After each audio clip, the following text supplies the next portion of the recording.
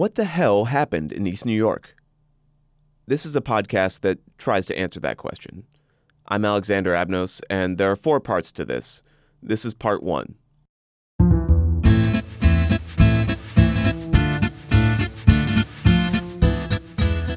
Now, this podcast isn't just about East New York. It's also about this guy. I've been obsessed with East New York. That's Kevin Heldman, and, well, he said it, he's obsessed. Now, a little bit of background on Kevin. He's an award-winning journalist, and he specializes in covering really down-and-out places, like homicidal satanic cults, psychiatric wards. These are just some of the things Kevin has written about, so you sort of get an idea of what kind of journalist he is. These days, though, he's staying a little bit closer to home. He just can't stop talking about East New York. This place is crazy. So what are these? I'm sitting here looking at a whole pile of newspaper clippings. All about East New York that I've been collecting for 9 months, 12 months. Now, Kevin, again, is the guy that brought all the newspaper clippings. He's talking to Michael Shapiro, who is the founder of the Big Round Table. You know what the worst crime area in New York City? No one knows. In Harlem, South Bronx, no one knows.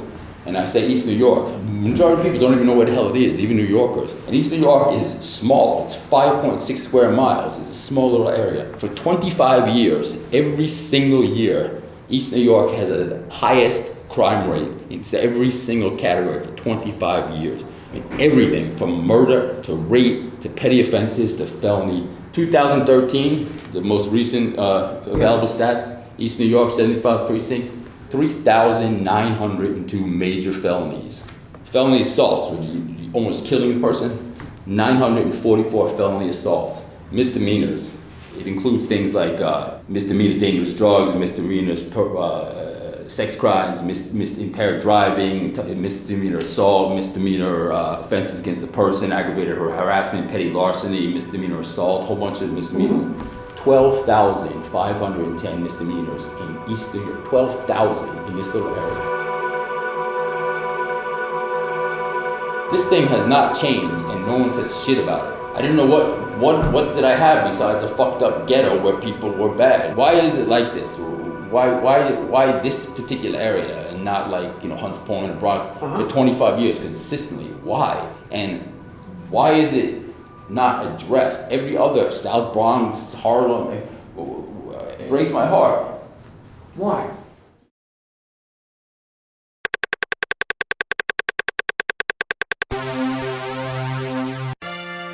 What up, Brooklyn? It's your motherfucking boy Fish Grease Jenkins, E-Way Gang. Yo, what up, Brownsville? What it do, Crown Heights? What's good, Best Eye? I see you, Canarsie. Off Coney Island, Ocean Hill, Clinton Hill. But I'ma take a time out to let y'all know where I'm from. I'm from East New York.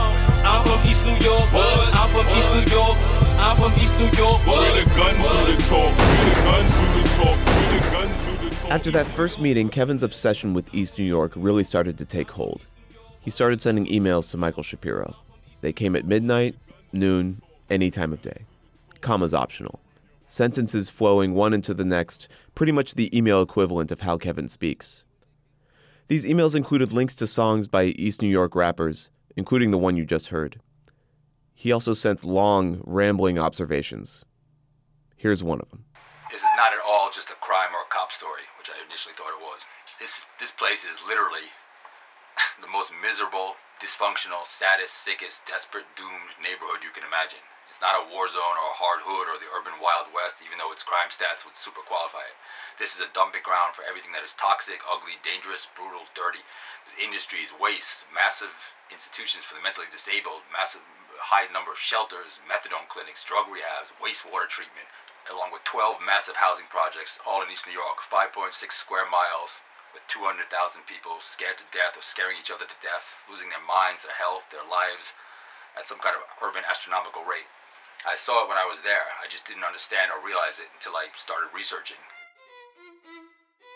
Now, it seems hard to believe, but all this started because Michael told Kevin that he needed to get out there and write a story that's fun, for once.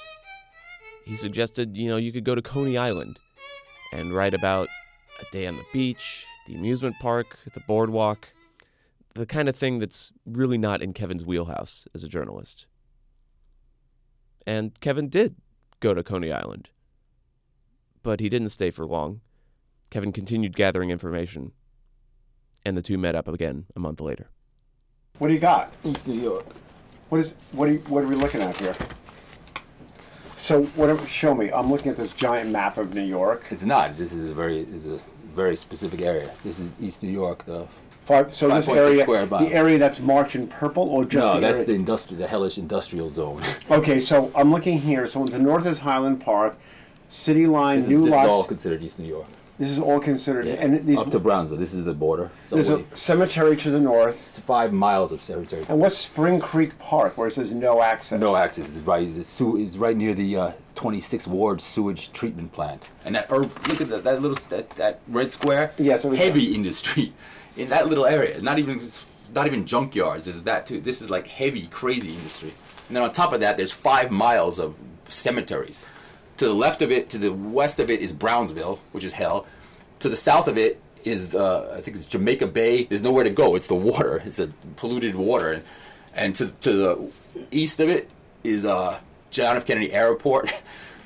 You know the L train? It starts in Manhattan, 8th Avenue. So I get on it, and it's packed. That goes through Manhattan, and I live in Manhattan. Then it goes, Williamsburg is on there. And all the hipsters, young people, culture. And then, Bushwicks, and that, it keeps on going out. It's packed. You can't even stand. By the time I'm going into East New York, there's 3 people on the train. Me, usually an older lady who looks exhausted, working 3 jobs, maybe like a homeless guy, and sometimes Rowdy. It's deserted.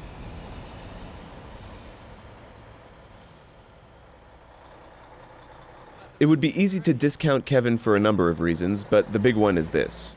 He clearly already is in way too deep on this story. Kevin's passion and willingness to put his life on the line to get a story is part of what makes him the journalist that he is, but it's also what can make him a real challenge to work with. His obsession can turn into rage, and his rage can overtake everything else. So, choice number 1 is to tell Kevin to just forget about East New York and try again on a different story. But the problem with that is, Kevin isn't wrong about anything he said so far. Those crime stats, the astronomical rates of assaults he mentioned before, well, they check out. And the neighborhood's nicknames tell you all you need to know. East New York is known as the Killing Fields, Dodge City, among others. Kevin's other primary complaint is about the low standard of policing in East New York, and again, he's not wrong. Despite being the city's most dangerous neighborhood, East New York is a common landing spot for brand new police. And there's a documented history of police corruption here, but we'll get into that in a later episode. I mean, there's sewage, there's mentally ill, there's sex offenders, there's garbage, there's no bars, there's nothing to do. It's like ugly and sick and pathetic. And what you're describing is a fail, almost like a neighborhood that is... Yeah, it's almost engineered to fail. I mean, playing around with titles, I had like the island of broken... Everything is broken in East New York. Everything is broken or broken down or wrong. The second highest number of chlamydia in the entire city, the highest number of sex offenders living there, the highest stop and frisks, the mental illness, the highest number of shelters, the highest number of methadone clinics, the largest in New York State. Look at on the map. See, look at that giant yellow thing. Yes. Can you read that? Office of Mental Retardation and Developmental Disabilities. That is the largest institution in New York State. They just changed the name, and now it's on the chopping block because it's being closed down for tons of malfeasance and corruption. So every problem gets dumped there. Yeah. Well, there's one good thing. When I was walking there, I heard what I thought was a call to prayer. What I heard in Afghanistan. I was like, this can't be. I thought I was hallucinating. There's no way there. It's really loud. And I kept on hearing. I was like, I wasn't sure.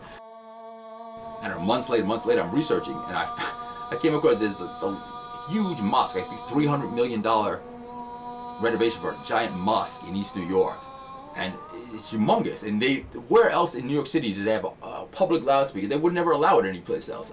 Call to prayer in New York City, there must be some violation. They wouldn't allow it. If you say someone opened a mosque here, they're gonna put a PA. It's all across the neighborhood. But I'm like, oh my God, it's a $300 million mosque with a call to prayer.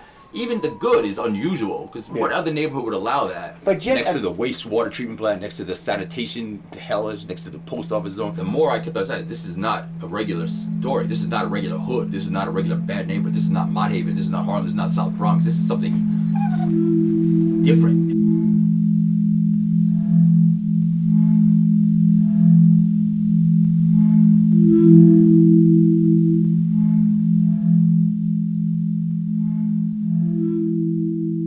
But there has to be in this story, it can't just be nihilistic. There's good people. I met there's a woman who's raising 2 kids. She doesn't let the kids, she's working as a checkout woman, a checkout cashier person in a food emporium in East New York.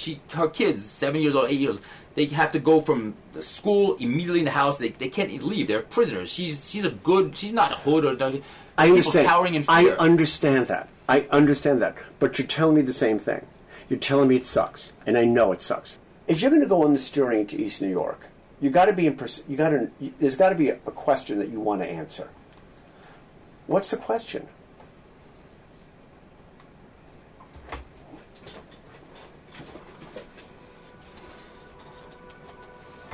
Yeah, I don't see a way out. I don't see a way out of East New York. Now, Kevin isn't entirely right about that. There was once a way to get out of East New York. It's called getting evicted. The place was crammed with factories and industrial buildings in the early 1900s. It was kind of a manufacturing center for all of New York City for a while. But then between about 1960 and 1980, the place lost 80% of its manufacturing jobs. 80%! Now, when people lost their jobs, they also lost their ability to pay mortgages on their homes. And when they lost that, they had to move out of those homes. And with people out of those homes, they eventually became empty because, again, there are no jobs. And it became safer to just burn and demolish those houses than keep them open. That trend, which started over 50 years ago, is still ongoing. Now, the city recognizes this, and they have tried and continue to try to stop it.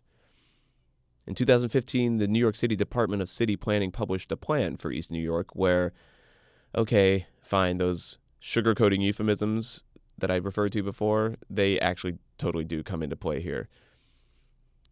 Where some might see a deteriorating subway station filled with violence, like I described, the department sees a, quote, rich transit network.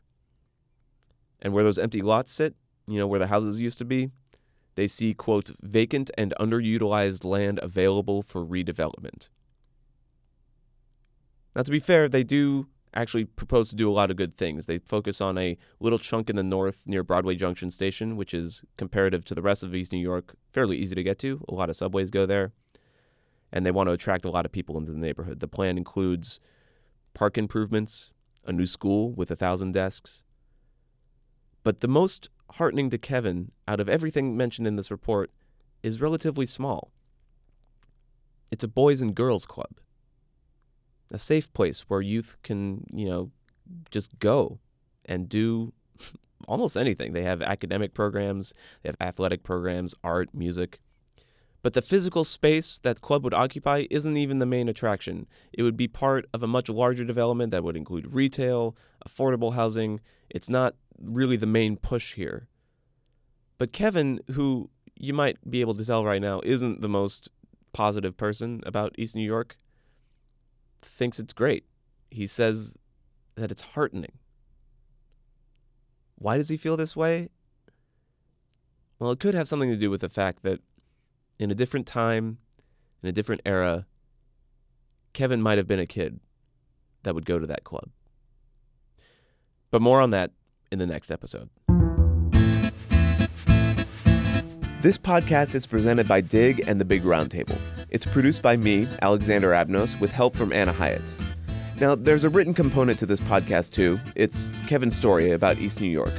You can find it at dig.com, along with some great photos by Anna Hyatt and some really cool data visualizations. The theme song and other music for this podcast is by Jim Oker, with a little bit by me as well. In this episode, there's also a clip from the song I'm From East New York by Fish Grease Jenkins. The Big Round Table publishes ambitious narrative nonfiction.